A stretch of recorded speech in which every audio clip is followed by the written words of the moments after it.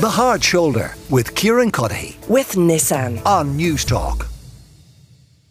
As you probably know, France has been rocked by protests after a 17-year-old was shot by police near Paris on Tuesday. Elaine Cobb, CBS News Correspondent in Paris, joins us now. Obviously, what we have been waiting for, Elaine, has been news that the unrest is abating. Is there any indication that that's happening?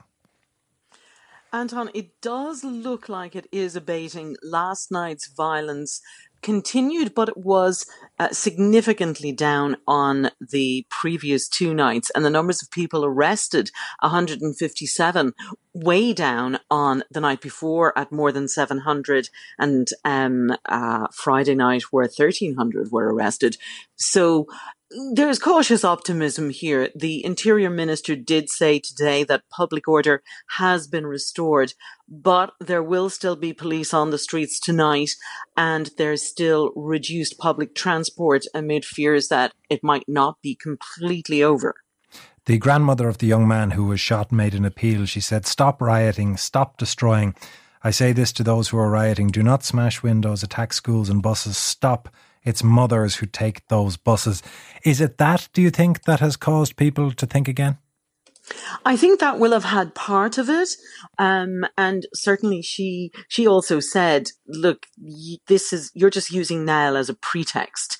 And I think it was a strong reminder to some of the kids, or maybe their parents, that they're wrecking their own infrastructure between the buses and the schools. I mean, there are schools closed today because they just can't reopen. There are supermarkets that won't be able to reopen for weeks. And that's all affecting the locals in the communities hit by people from the communities. And that has had a strong effect. But also the funeral of Niall, who was the 17-year-old killed in that deadly police traffic stop, his funeral was held Saturday, and now that is past, it's another indication that things are moving on.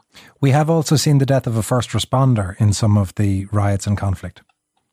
Yes, a firefighter died last night in putting out a fire in Saint-Denis. Now, the Interior Minister said, given where it was and the fact that it was a fire, it was almost certainly linked to the riots, but he couldn't confirm it at this stage. If the public unrest does quieten, it still leaves major flashpoints and major sore points in relation to race relations and police behaviour in France.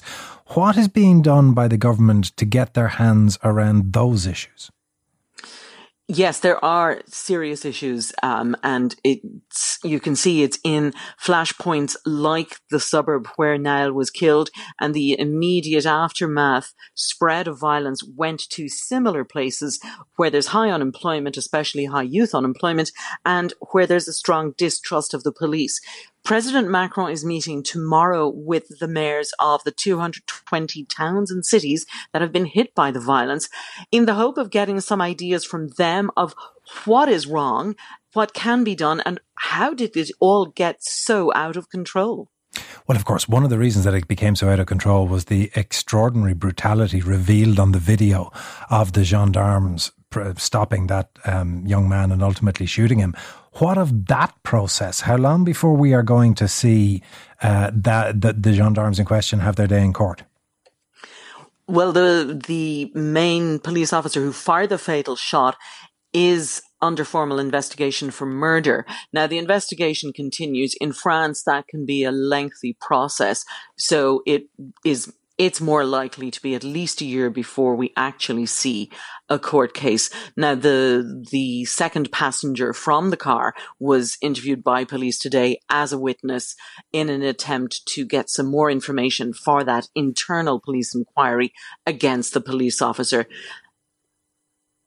Oh, are you still with us, Elaine? Yes. Sorry, I thought we had lost your line there. One final thing then. Atmosphere, particularly in Paris. The rioting is one thing. The other is the general sense of unease, disquiet. What's the sense like in the city? The east of the city was hit partly by the violence, but otherwise it was largely spared apart from sporadic looting on the Champs-Élysées and in the centre in Châtelet. There's a lot of concern here that at the start of July, at the start of the tourism season, that it's going to seriously hit the number of visitors. Europeans are still coming, but Americans and Asians have been cancelling already. Several hotel groups have said the ones coming from afar who don't understand Europe as well are just afraid and they're cancelling. Some of them say 20% down on bookings. And that is something of big concern here in Paris, which was already hugely hit by COVID. Unsurprising, if they have been watching footage on, for instance, the CBS Nightly News, your own channel, and they have seen the kind of footage that we've been seeing here, you could understand how they might be wary to decide that is the spot I want to go on holidays to. Elaine, thank you very much for your time. That's Elaine Cobb, who is CBS News Correspondent in Paris. And from Paris, The Hard Shoulder with Kieran Cuddihy. With Nissan. Weekdays from 4 on News Talk.